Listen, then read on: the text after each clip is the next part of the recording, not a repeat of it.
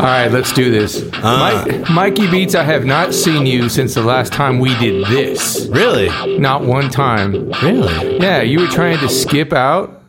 You were trying to skip out on your wife and go see Lauryn Hill. You called me up. I couldn't go. Oh, that's right. I did see Lauryn Hill. And then I was trying to call you up and say, hey, wingman, iration. Yeah. Yeah, you couldn't skip out. No, Saturdays are bad for me. So, like, a lot has changed since the last time we were in this room together. Yeah, there was an election. Right, which, I mean, we'll save that till the meaty part of this. If I was a dog, my lipstick would be out. So I woke up this morning. You know, this is not Cantorian Woods. I have not seen you in 3 or 4 weeks. It's been a while. But this morning, I get out of bed. I check the mail that's left over from yesterday because I see it the next day, whatever. Long story. So it's my annual life insurance. And so I open it. And I've been paying for the last decade. I get this life insurance plan. It doesn't cost that much money. It's $300 or something for the year. Whoa. Good deal, right? Mm-hmm. If I fall over dead, the family gets $500,000, right? Damn, so it's way better than I got. So then, like, the thing expired because it's been 10 years. So I got the new bill. Liberty Mutual Insurance has made a bet that I'm going to die. That bill went from $300 to $4,790. The same bill. I think they were hoping that I would just turn my head or have auto pay on or something. I pay a lot, and I'm 37. What do you say to Liberty Mutual Life when they just basically said, hey, our money is on you dying? Then if I was you, I would do a lot of yoga and drink a lot of suja.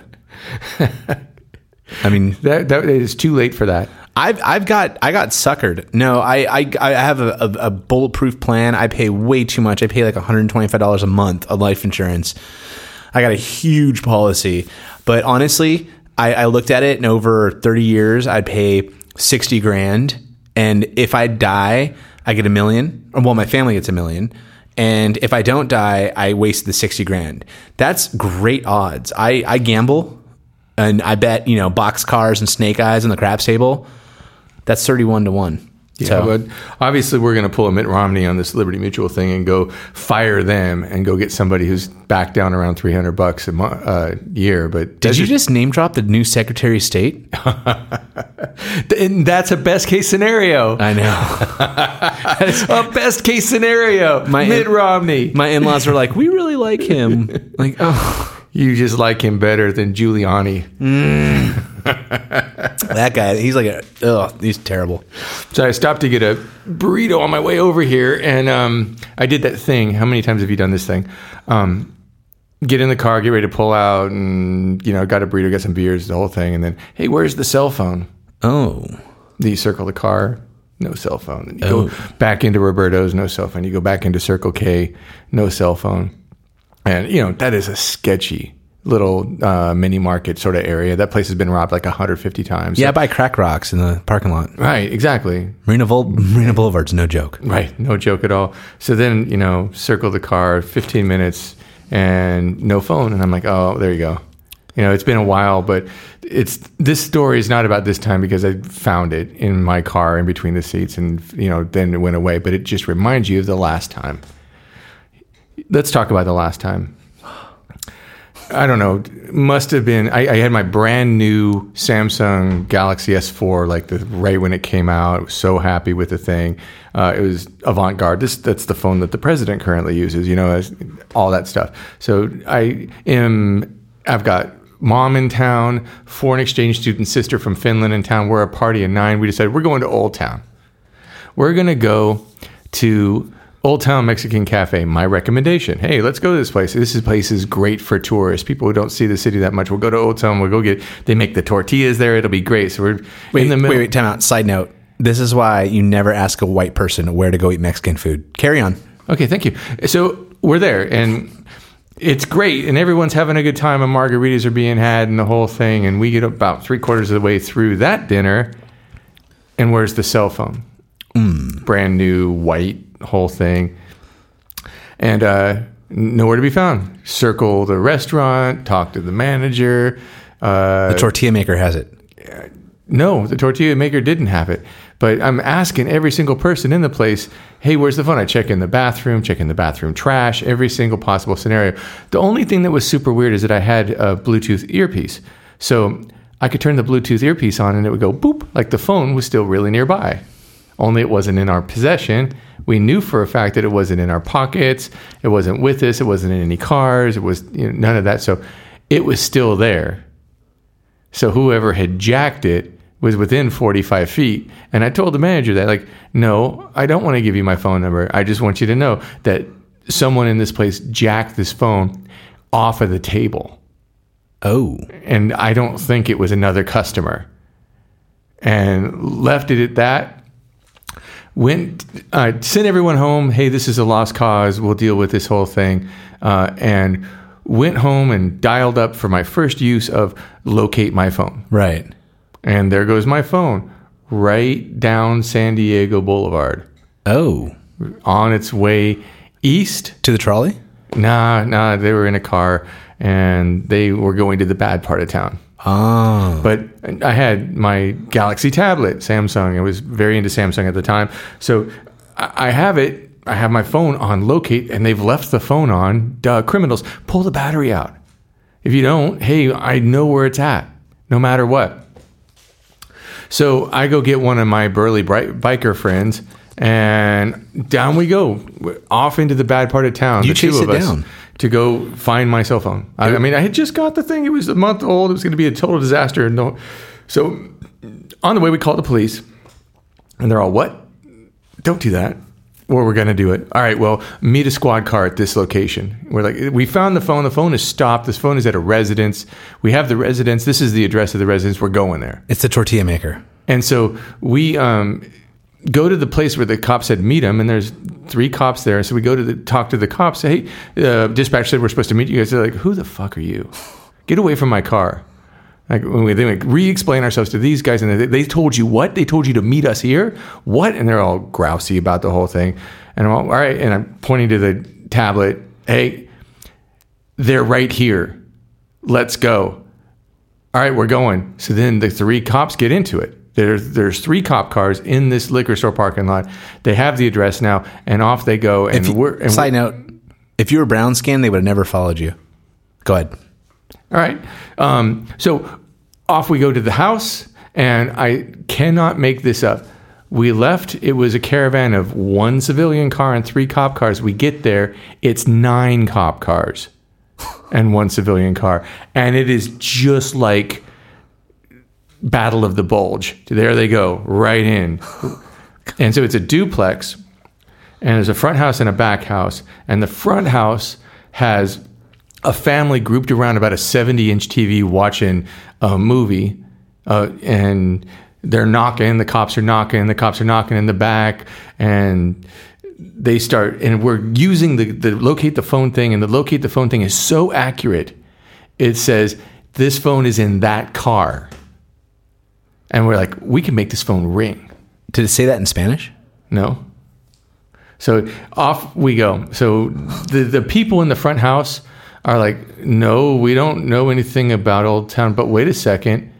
The guy in the back house, he's a busser at Old Town Mexican Cafe. Oh.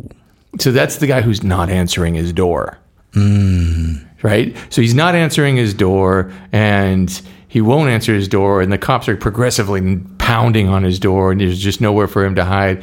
And the people in the front house now start to get extremely angry with the guy in the back house. Like, you have brought us an immense amount of trouble. We were just 8 people watching a movie on a really large television. They're novellas. And now we are absolutely being infiltrated by people we really don't want to talk to. And there's guys in Kevlar vests and undercover guys and tons of mustaches. Just unbelievable scene, right? And they finally get the guy to open his door. He's trying to pretend like he'd been in bed the whole time. He's in his underwear, trying to rub his eyes, trying to, I only speak Spanish. But it's not the cops that are talking to him. It's the front neighbor. And the front neighbor is like, you motherfucker, you brought us all this trouble. where's that guy's phone? No one's leaving until you give him his phone back. He's like, I don't know about any phone. This goes on for about 5 minutes, and the guy just gives up and whispers in the girl from the front house's ear, like, go under the seat in my... And so she finally goes in front of the seat of his car and pulls my phone out, and they hand it to me. You used taxpayer money to get your goddamn phone. I would do it again in a heartbeat. But that's not quite the end of the story. Oh, sorry. The end of the story is really close, because there I am. I got a Samsung tablet and a Samsung phone, probably between them worth about $1,200 in my hand, and about 50 people from the neighbors to the front house, all extremely upset about there being essentially a raid. In militarized police, right? The whole was thing. Was there a ghetto bird? Not yet. Was Migata called? Was there a missile strike? Was there a drone? So I look up to my guy Ryan, and I'm like, "Hey, we had better not be the last people out of here." No. We get in the car, we hit the gas, and by the time we got to the car, the 9 cop cars had evaporated. Oh, had evaporated. And then little Joker walks up with his cane. Yeah, no, we did not give that one chance. We were on the gas in the mom diesel, and off we went, and escaped with the phone. And it was just that story. I've told it to the people who were at that table, and they can't believe it. And my mom threw a fit, and she called the Old Town Mexican Cafe and asked for the general manager, and the general manager tried to say, hey, come on back and we'll get you food. I'm like, what? No, never. We fired that guy. Not enough. Like, how is that okay? Like, how many people didn't have locate my phone? How many people just lost their phones? And like, did that guy get 50 before somebody went to his house? Right. With 9 cop cars? Well, now you don't got to worry about it, because Trump is going to be the president. They're going to build a wall. And that's not going to happen anymore. Wow. Yes, I said it. Well, you can say all those things, just none of them are true. That's true. Yeah, I mean... well, do you want to segue into it? Do you want to get into it? Yeah, and I voted for the other side. I am completely... My kids have to shield their eyes when they go by that place that rents the jet skis, that has the giant Trump pence. Oh yeah, off the 5. I mean, I think that thing is genius. I used to kind of have to cringe when I saw all the Gadsden flags and that kind of group running around, but now I'm just like, it's all part of a really, really interesting thing that no one expected, and I'm kind of excited for the future. It has turned into a dystopian episode of Idiocracy. Yeah. What is it? Mockingjay 3, Dude. So somehow or another, that's what's going to happen. It's going to fall apart. The wheels have come off. We've shit the bed. There's the maid is not going to come in and freaking clean the sheets because she's been deported. Yeah. I don't know. Well, my stock portfolio is doing really well, though. That's what I was going to say. My stocks are just killing it right now. My dirty little secret with all this is I have personally done so well through 2 Bush administrations, and I have high hopes for a Trump administration that just, I have an unfair lottery ticket. I do happen to be an employed white guy, right? So I know the feeling. Right? And so that's going to work out, and it's not my fault. I voted for the other side. That's my gift. You're welcome. I politicked for the other side. I made all the sense in the world in terms of Supreme Court justices and all that about why the other side should be organized. And it's not me who didn't show up. That's the 7 million votes that evaporated in that last election is tantamount to the LA riots when you burned your own neighborhood down. Right. People don't think about the 2012 election and think about how Obama only won by 5 million votes, which by saying only won by 5 million votes, I know it sounds like a lot, but this is a country that's divided. And, I voted for Hillary, not, like most other people, not because I like Hillary, but because I hated Trump so much. This is a country divided, but at least we've seen the defeat of neoliberalism, which a lot of people before this, election was finalized didn't really know what that meant. And now they know. Now I people don't know. know. I don't know if I'm going to go for that. I don't think that was liberalism that took a hit. I think it was faux liberalism. Those were all Republicans dressed up with a D, pantsuits that would have been just as good, with Elizabeth Dole in them 5 or 8 years ago. And they absolutely were going to do whatever Goldman Sachs told them to do. We were just going to get a couple of other platitudes for us. Well, they definitely waved the flag of the liberal, social aspect of it all. But that's gone now. Now, what's going to happen? I mean, so I've always said socially, I'm Democratic. Fiscally, I'm Republican. I've always said that. But now what? What happens to my lesbian sister-in-law, who's been married to another woman? What happens to them? What happens to, the brothers out there? What happens to the Native Americans fighting the clean water in North Dakota? Those are all great points. And my answer to all of them is roll call. Yeah. Where are the 7 million votes? Right. Where are the 7 million votes? The 2012 election was 65 to 60. This was 59 to 57. What do you have to do to get the people out there? I mean, Barack Obama engaged the people in 2008 and got the people up out of their seats and engaged them. I feel like Hillary Clinton didn't engage enough. I don't think she related to enough people. She didn't do enough press conferences. Was she on SNL? Oh, she was on SNL. She did do SNL. I mean, I'm not in the camp that says, "Hey, Hillary, this is your fault." She's another lottery winner. It was her turn. Hillary isn't the problem. The problem is you have to vote for your own destiny. If you don't vote for your own destiny, this is what happens. And it's never that far away to have the other side swamp you. It's never, all these elections have been close. We almost won in 2004. We should have won in 2000. We won in 2008 and 2012. In 2012, it was really, really close. Very, very close. The Romney people went into that election in 2012 convinced they were going to win. Right. Convinced they were going to win. I was convinced. Right. So there's by no means was there ever any indication to anybody in the United States, especially a lesbian sister-in-law, especially any person of color, especially any female, and especially anybody in the 97%, the 99% that needs an economic outcome in their favor and not in the favor of the ultra-rich. Right. None of those people, and that's not 65 million people. There's 170 million registered voters.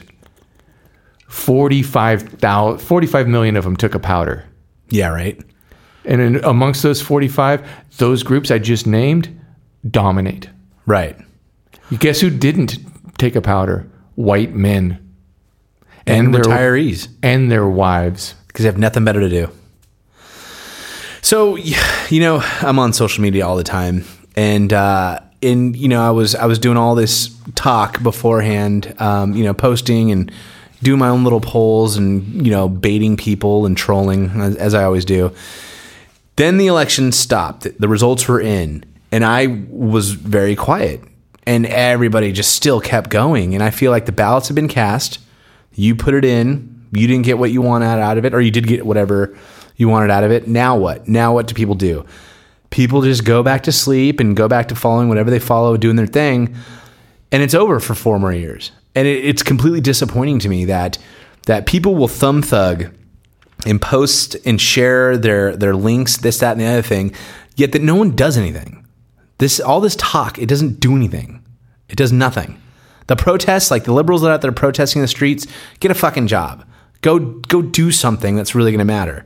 And people have said that I've gloated about the community work that I do. It's not gloating. I'm not trying to fluff myself here. I'm trying to make a difference.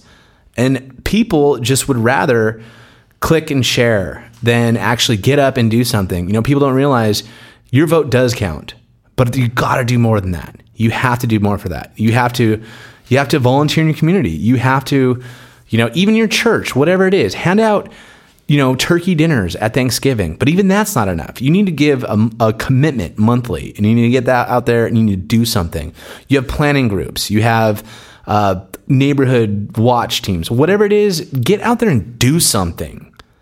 I'm just tired of these thumb thugs. And I've never made a meme. Never. I got a meme creator. Right. I'm never. I can't say never, but I have been fairly disinterested with making Facebook posts about politics or engaging in those types. I don't see the productivity in that. I agree with a ton of what you just said, and that's almost exactly verbatim how I thought about this the last couple of weeks. I explained it to my kids the exact same way.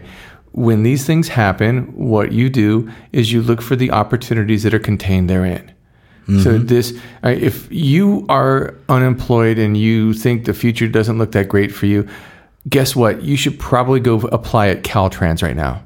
Yeah. Because Donald Trump is going to cut taxes, but then he's also going to build $1 billion worth of infrastructure to jolt the economy, something both sides always wanted to do, but he's got both wings of Congress now, so he's probably going to get it done. Right. So grab an orange helmet and go to work. And he's going to privatize it too, especially the financing and the contracts. And I don't care. And neither does the guy in the orange helmet.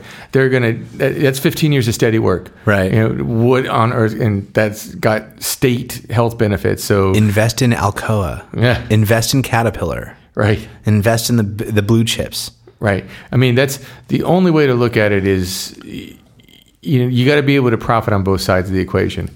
That's what the 1% does. Right. The 1% has a strategy when one guy's in, they got a strategy when the other guy's in. Right. A low tax, high tax strategy. They definitely are going to do that. That's what you should be doing. Right. There's a lot that is going to, I think, is going to be good about a Trump presidency and the Republicans controlling everything. Because it's yin and yang, man. If there's too much control on one side, it has to swing the other way. And I do have faith in the American political system. Very little faith. But enough that yes, we had 8 years of this way. Now we're going to have, hopefully, just 4 years of this way. And the pendulum swings. Yeah. That's probably the part of this that I have the most worry about. And that's because we needed the Clinton presidency for two big reasons. One of them was the Supreme Court. Yep. And the other one was to be in control when the 2020 census happened. And the 2020 census was meant to equalize one person, one vote across the country by having the right administration in place once the census hit, because that's when you redistrict. So you redistrict in the 2 years subsequent to the census. And so places like Ohio and Florida, where it's a natural 54% probability towards a Republican in any district, except for 4 that are completely, they squeeze every Democrat into 4 districts, and the other 44 districts are giant spider webs that only contain Republicans in them. Right. I'm up in my John Oliver, so I know what you're talking about. Right. Well, that's going to be very troublesome because that's just going to get reinforced for another 10 years. So that's 14 years of gerrymandering getting worse, not better. Right. So when you say, just wait 4 years and then swing it the other way, that's going to get harder and harder as a resultant equation of any election. When we had the 2006 election where we beat the heck out of the House and the Senate for the last 2 years of the Bush presidency, that was a shocker, but it was weird because there was a gentleman who had a huge sex scandal with a page at the time that, all these news items in a row all swung against the Republicans right at this one particular time. Plus, there's a natural occurrence every 6 years where this particular Senate, it was 25 to 14, where 25 vulnerable Republicans had to go up and only 14 Democrats did. And they still won, right? It was the other way in 2006. Those anomalies are going to get harder and harder and harder for the Democrats to figure out a way to win. That's a solid point. I'm still going back to the census thing. You really stumped me on the census. The gerrymandering I'm completely aware of, but I didn't realize that in 2020, that's what we're up against. Right. Sorry to backtrack here, but And neither did 45 million non-voting fucks. yeah. Get off your fucking couch. Get away from your keyboard. Put down the bag of Cheetos and the World of Warcraft or whatever hot game is on right now. Hey, Nate Silver, that's what I want to know. You and your great polling. I want you to go to the 45 million who didn't vote. I want to get a demographic analysis, and I want to get a partisan analysis. I mean, I want to know. I mean, I'm not above shaming. I used to have this sort of belligerent point when there were protests against the Iraq war, for instance. I wanted people could only participate in the protest if they could prove they voted. I really want the Afghan system where you get the finger full of ink. Yep. You know, I want to know who did and who didn't. Right. And if you didn't, you can't do it. You can't podcast, protest. You can't write memes. You can't complain. You can't do any of it. Agreed. I think it should be like Australia, where it's just required. You have to vote. You know 2 people that didn't vote? Who?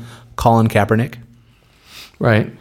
I knew that, actually, because people are making fun of him mercilessly. And Kanye West, who recently had a nervous breakdown and canceled the rest of his tour, losing $30 million in ticket sales. But he said he's probably going to be a fan of the Trump administration. Yeah, he said a lot of things. He also told Jay-Z not to kill him.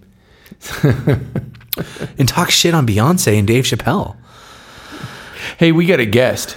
Yes. Tell me what's coming up. The next half hour, we have a good friend of mine, Joe Inga, who is a lifelong Charger fan, and we're going to talk about life after No on C passed.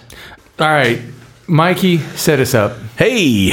All right, ladies and gentlemen, let's give it up for Joe Inga out of Pacific Beach. Thanks, gentlemen. Thank you for having me tonight. Representing San Diego's finest football team and only football team, and soon to be not football team, the San Diego Chargers. Why did you bring our guest here? I brought him because full disclosure, Joey's one of my closest friends on this earth. Love the guy to death. We were neighbors for the last, 4 years at least? 4 years. I've known him since he was 13 and I was 15, and he's had a beard ever since. Thanks, man. Yes. Also, he's got a very deep-rooted San Diego Charger fan affiliation. Generational. Very generational. So let's just start with your history. Where are you from? Again, thanks for having us tonight. We're from Pacific Beach. We grew up, like you said, together on the beaches right under Crystal Pier, and being Charger fans and Padre fans and anything San Diego. And Were you a Clipper fan? it was before my day. I would have been. But yeah, so by default, we just went to Aztec basketball games before they were good at Peterson Gym, and hung out and saw some sports. I always was athletic and surfing and whatnot, so we have a lot of commonalities, Mikey and I, and I really enjoyed it. Your season tickets? We are season ticket holders. So we've been there about 24 years. This is our 24th season, so we've seen some winning seasons and some losing seasons. So you've really been to 184 games? No, my father has. I've been. I missed 4 games due to travel, but did catch the games while traveling on satellite television. And all the cool. playoff games? Yeah, Those are the worst, aren't they? Home playoff. Yeah, they are. Yeah. So let's talk lingering scars. Let's talk about your dad and his history. So he was an 80s guy. He was season ticket holder when Fouts and the Air Coryell and the glory days, which is crazy to imagine that the glory days now have been surpassed by current stats, which is kind of neat, but kind of blows me away because those guys are just they're gods to the fans that were of that era. And so I'm a younger era, and I have a new perspective on the team, maybe that the older guys do. And that a refreshing look on it, and probably a realistic look on it. Yeah, so this is 2 different kinds of fans. I'm more and more becoming the TV fan. And you are a pure, I go to the games and feel the air and shout at the top of my lungs when we're on defense and make sure they know it's our stadium and get really mad when it's all Green Bay fans. And that's the truth, yeah. But I do agree that the NFL is much better on television. So you only know this for bye weeks. Yeah, exactly, or road games, yeah. Right. But yeah, it's great entertainment, and it has been for me and my family, and it's a bonding moment for everyone, and we enjoy that. So there's a deep connection to the going out to the ball yard and enjoying a great day, win or lose. Obviously we like to win, but that's what I think a lot of people may have overlooked in the recent ballot measure, and maybe have looked at dollar cents, which they should, but there was little emotion towards existing fan base or the people that have been there from day one, or long-time season ticket holders, or people that really support this team win or lose. I think that there's been, in that recent measure, unfortunately, I was voting for it, and it turned to be failed. The turnout was failed on the measure, and I thought that it should have gone with more consideration and maybe better legislation, the better written, I should say. It seems like it was such an uphill battle. I voted for it too, yeah, for sure. But we didn't even get 50%. Mm-hmm. It went down 45 to 55, yeah, and it needed to have gotten 67%. Yeah. Which to me, that's not really a referendum. Yeah, that's just here is a silver platter excuse to give the Spanos family more options to do stuff. I mean, if you were trying to build a stadium, that's not how you try to build a stadium. I don't know if they thought somewhere in a back room somewhere that we're going to force this thing through and 67% are going to have to vote for it, or they're going to fear losing their team. But there's just too much divided population to ever have 67% on anything. That's why that rule's in effect. Yeah, I agree. I think it was against all odds from the get-go, needing that 2/3 vote. But I think all right, this question is for you. The biggest question on my mind is, what happened in 2005? 2005, they had a no-cash deal for a land swap to tear down the Murph and make a brand new stadium right on the spot. And they were already pointing, and we're going to have the Red Line trolley going through the area. We've got this thing all completely mapped out. Give us 64 acres of swampland, yeah, and we're going to go ahead and keep everything intact in Charger land. What happened right then? I believe it fell down to the environmentalist and the testing of the EPA. I think it was soil samples from the oil containments that are right there on Friars Road and the 15. I think it had to do something with that, which is an interesting point, because I think that needs to be resurfaced and re-looked into, and win or lose with that battle. Maybe it's hindering the environment or not, but all of a sudden now that land is available for redevelopment, which I find astounding, because who wants to live in a place that's not good enough for a sporting event? Right. I find that interesting in a development-run town in San Diego. Yeah. Right. Doug Manchester. It just seems like we're fighting a battle for the 50th time that should have been settled. Oh, yeah. A great example is Arizona. Arizona took the city of Glendale, which is a municipality, a suburb of Phoenix, right? So they moved down, 12 miles, 13 miles, somebody look it up on GPS, south of Phoenix. They build a brand new stadium. They pass it with flying colors. They pay for it. The team comes in. They've already hosted political events, college events. They've already hosted the bigger and better. They had the vision, the mayor. It's already paid for. It's done. And they didn't even balk at it. They didn't even blink. They didn't miss a beat. They built it, and they just said they will come. And sure enough, you get enough attention, and now it's in the regular rotation for major events, concerts, whatnot. The Pope, I think, visited there. Somebody looked that up. I don't know. But I'm just saying, San Diego missed on a big visionary movement. It was bigger than 10 home games, 2 preseason, 8 regular season games for the Chargers. There was more to it, There's more to it, but I mean, in your case, in Arizona, that's there. This is here.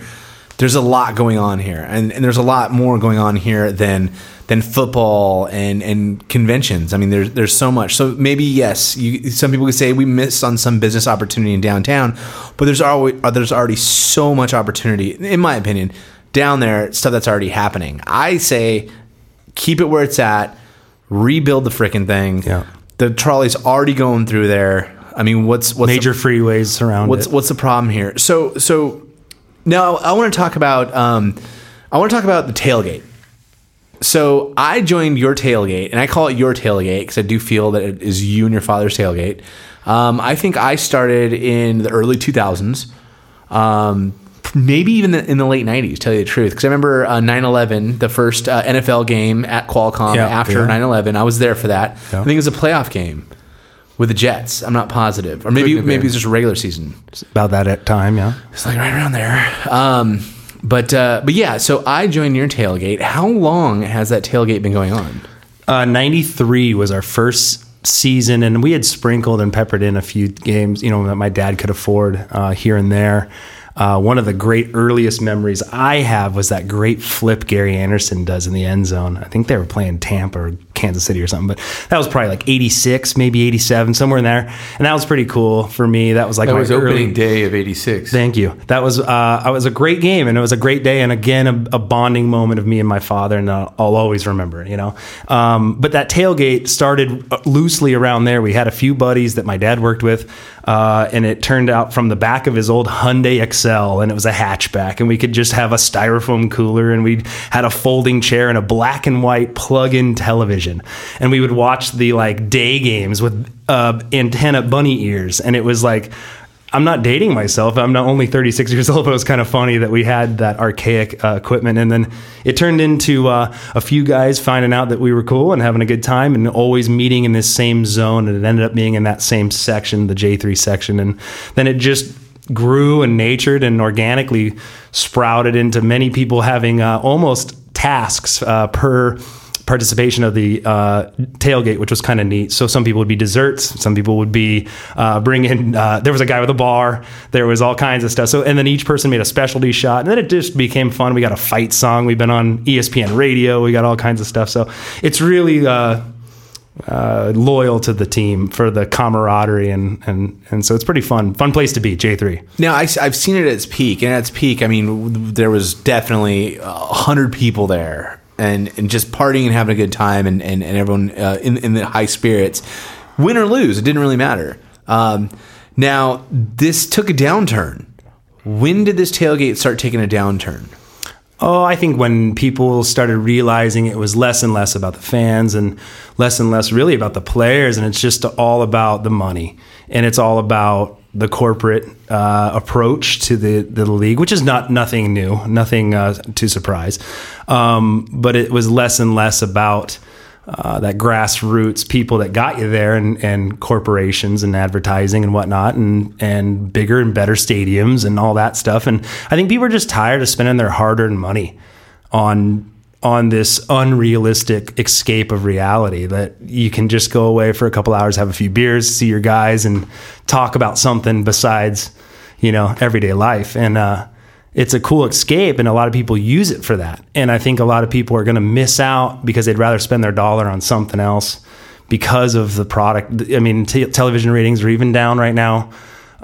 So it's kind of interesting to see what's going on in the NFL and where it goes. And I think that starts right there with the people that go to the games and support it and go and cheer on the defenses like we heard. And they would like to spend their hard-earned dollars somewhere else. The threat of them leaving and then staying, and then a billionaire crying about us not paying for his stadium. It's understandable. I get it.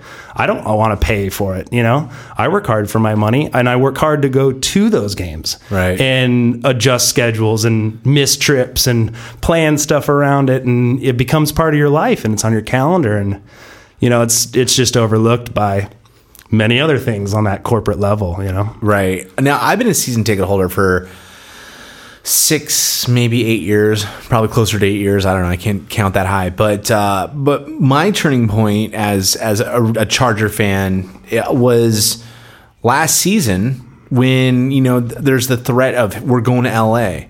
Actually, it was before last season.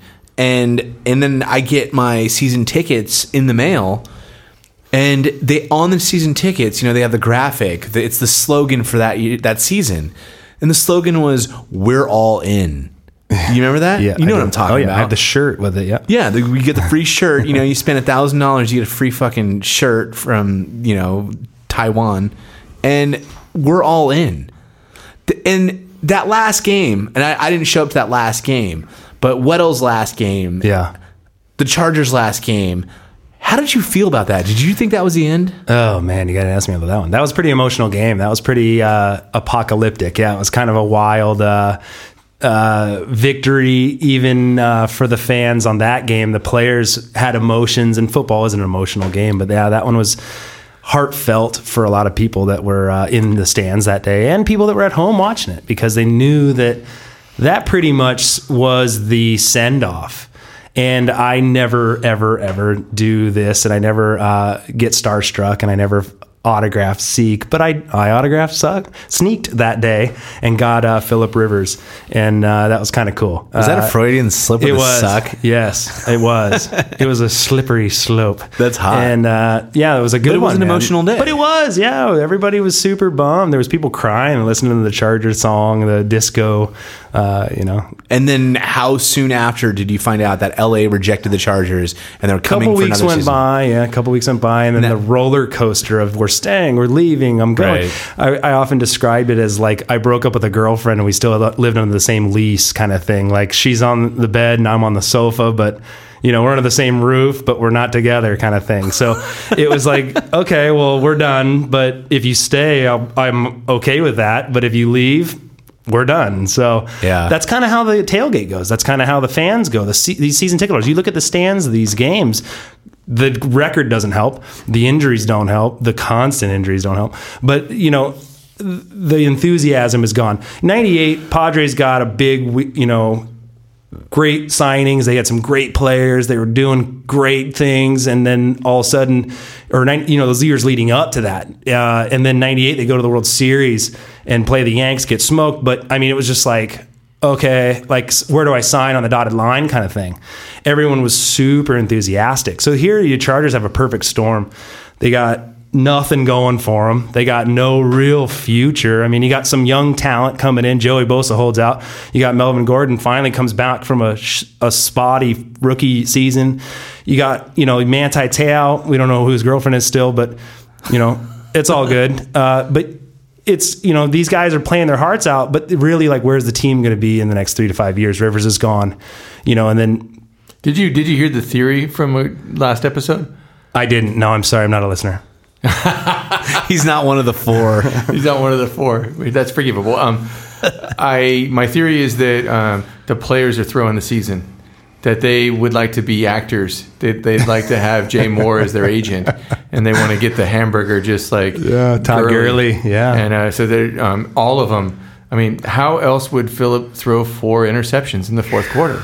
That's not entirely possible unless there's a pot of gold at the end of that rainbow. There's a lot of theories out there circling around camp, but it's, I think a guy's doing the best he can. He's the conductor of the orchestra, and he's down to the JV squad. He's got the third string tuba going right now, and he's just trying to get the ball down the field. So our running back right before he was great was horrible, just horrible. And the part of the last podcast was there was an article in the Wall Street Journal, 30 million to 1 that you could lose those games like that in the early part of the season. Unbelievable. If you were to flip a coin, you couldn't lose that much, So Melvin Gordon's just putting it on the carpet as often as he possibly could. And then every free agent that we had on the team just like was hot potatoing the ball and throwing it to the other team in the fourth quarter. And then at the very end of this, just when you think, oh man, they're all just betraying Phillip Rivers. The next thing you know, he does it. Now the fix is in. They really want that hamburger. Yeah, they really do. So what? This is a question, but after I give you the question, I want to say a couple things. What now? Because here I am. We have, again, Joey and I are very close friends. We have this text string with 10 of our other very close friends. And I'm the sourpuss. I'm the Eeyore during the Charger game where I'm just like, oh, great. 12 minutes left. We're going to lose it all. I'm a season ticket holder, and I'm ready to give up my season tickets because I've seen so many of our friends at the tailgate the J3 tailgate over the last couple of years just give up their tickets. And I'm on, dude, I'm not on the fence. I'm crawling down the fence on the other side. What do you say to a guy like me? Why should I stay? Well, my question would be, why do you feel that way? Other than the simple factors that they're not putting maybe a quality product on the field, maybe you have, hard-earned money, you have a growing family, everyone has a scenario, personalized scenario.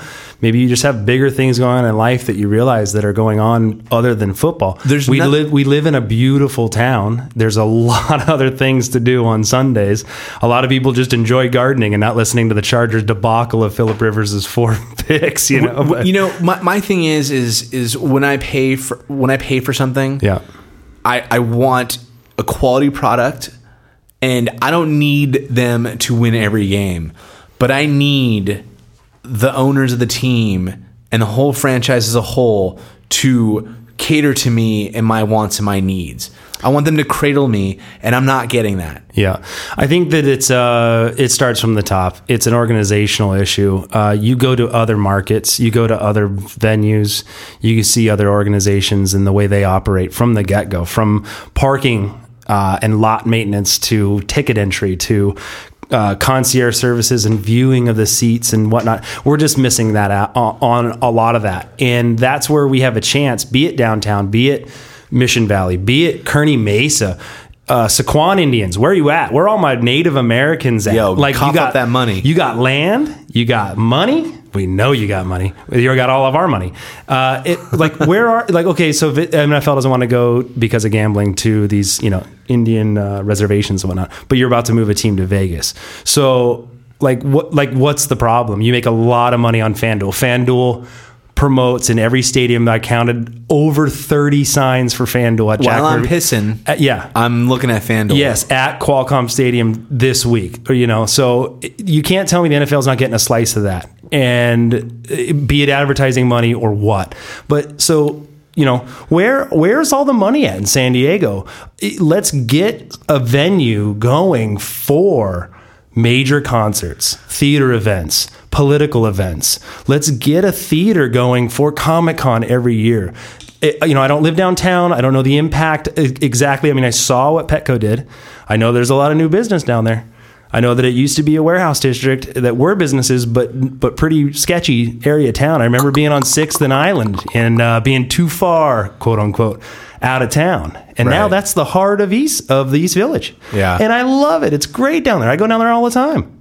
But what's going to happen when they bring the Chargers down there too? A lot of things are going to go, missing and awry, and the bus, this and that. But long story short, I think that San Diego's missing on the vision. I think that San Diego's missing out on the future of being a major city. I don't want to be Laguna Beach. We have a Laguna Beach. We have San Clemente. Great coastal towns with nothing going. They got no pro teams. They got no major airports. They're not a destination that anybody wants to go to after Hollywood, SeaWorld San Diego, the Zoo San Diego, whatever else is in LA that you want to see, Disneyland, everything else. No one goes to California their first time because of Laguna Beach. I'm just saying, we're a major blip on the map. Let's stay there. Let's not lose that. So and my whole thing, Jack Ma, if you're listening to us, if you're one of the 4 listeners, and if you know who Jack Ma is, that's the owner of Alibaba in China. Come buy the Chargers. We need a billionaire that was passionate. Come buy the Chargers, buy the land, construct a whole, your face is the stadium.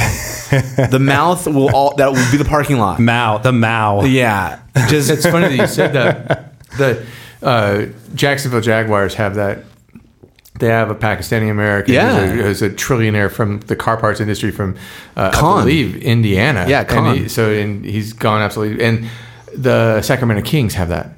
Yeah, they have a tech entrepreneur that's so it's on the way. It's in vogue. And the funny thing is that the Sacramento Kings guy just built probably the most innovative sports facility ever made.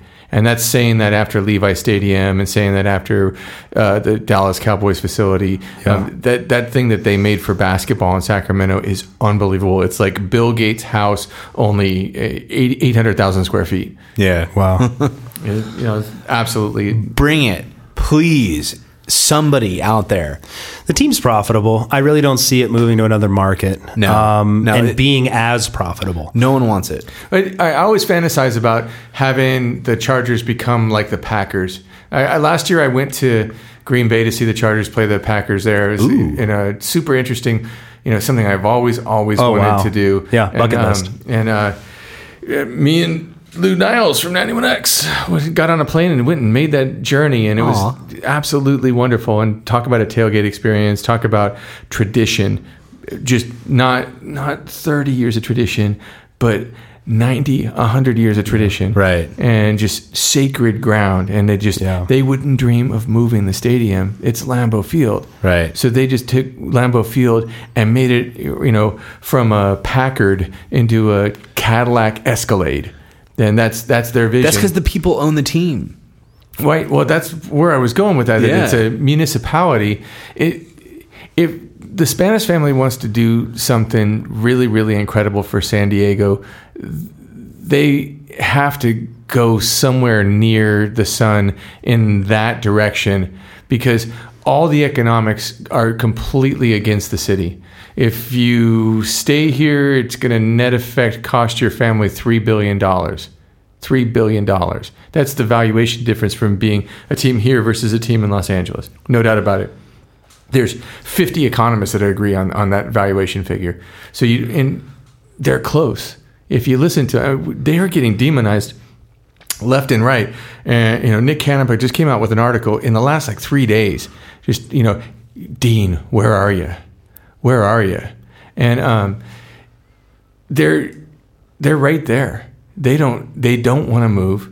They want to put something together, and the league couldn't be more anti-Packers municipality. That's not where they're at. Right. But the Spanish organization could come up with something that's remarkably close to that. And any move that keeps them in this town is a version of a Packerization of the team, because you're basically saying, yeah, $3 billion, but we're just a Greek family from Stockton that's done pretty well in construction, and San Diego's adopted us, and we've put 54 years on the map, and this is a good thing for us. So Built we're our fortune off of immigrant slave labor. Yeah. Yes. Sell the team. Sell the team.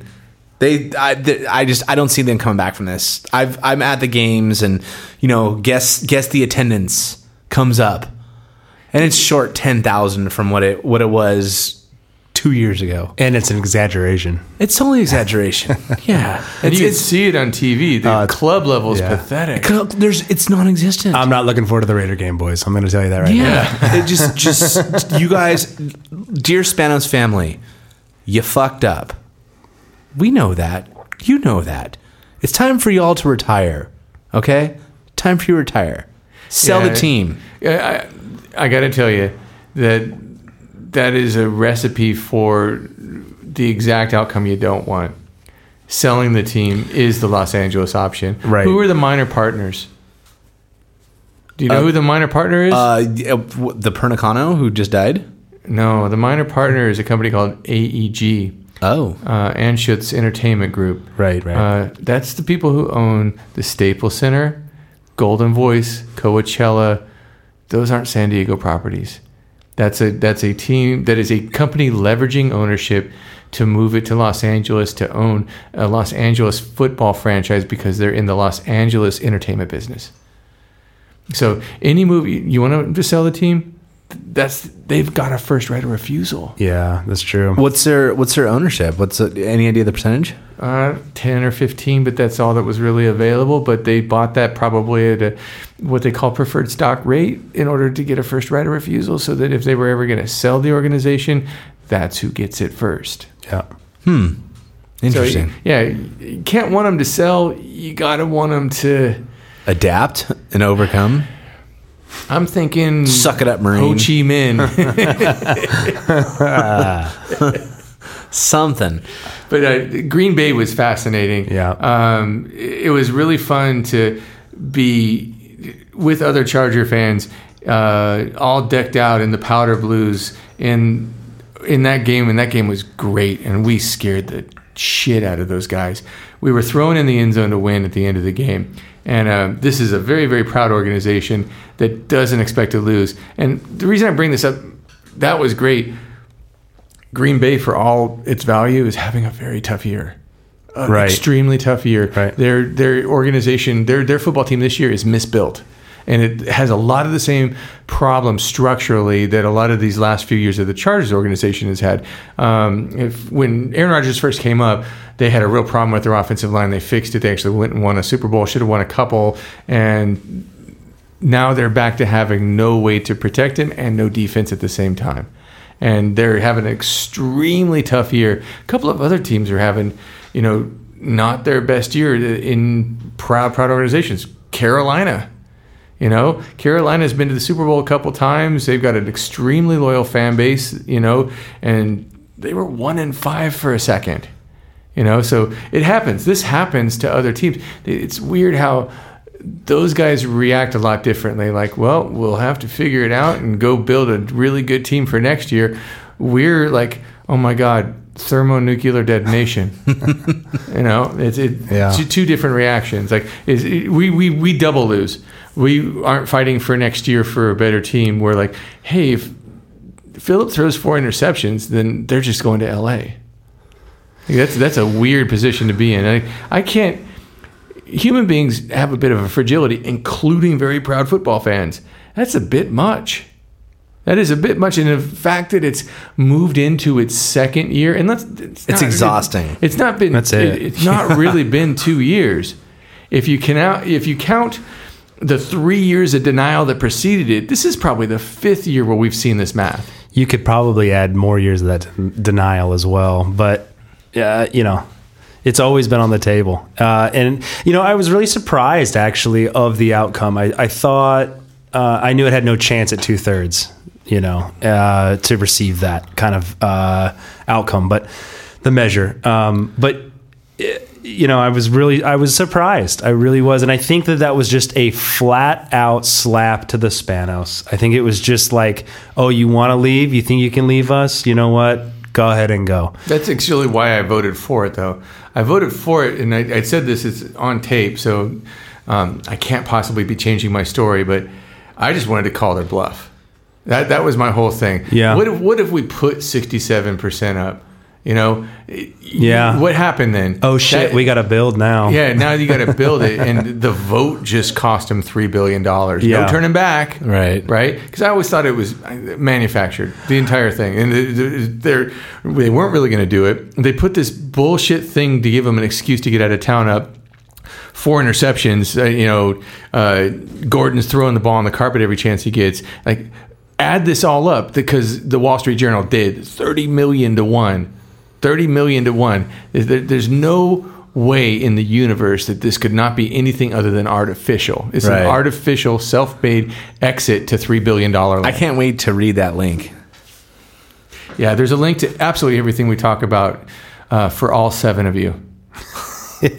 Wow, we went up. Ding, ding, ding, ding. I think we see an 8th. Yeah. Hey. I'm just going to say, Joey, I appreciate you coming in here. Much love, guys. Giving some insight on, as an insider of the San Diego Charger as a fan. I like what we're doing here. I got to take a leak, guys. I'm drinking too much beer. Edits. They're all edits. Thanks for coming. Oh, yeah. Oh, absolutely. Yeah. This is FYA. We'll see you next time.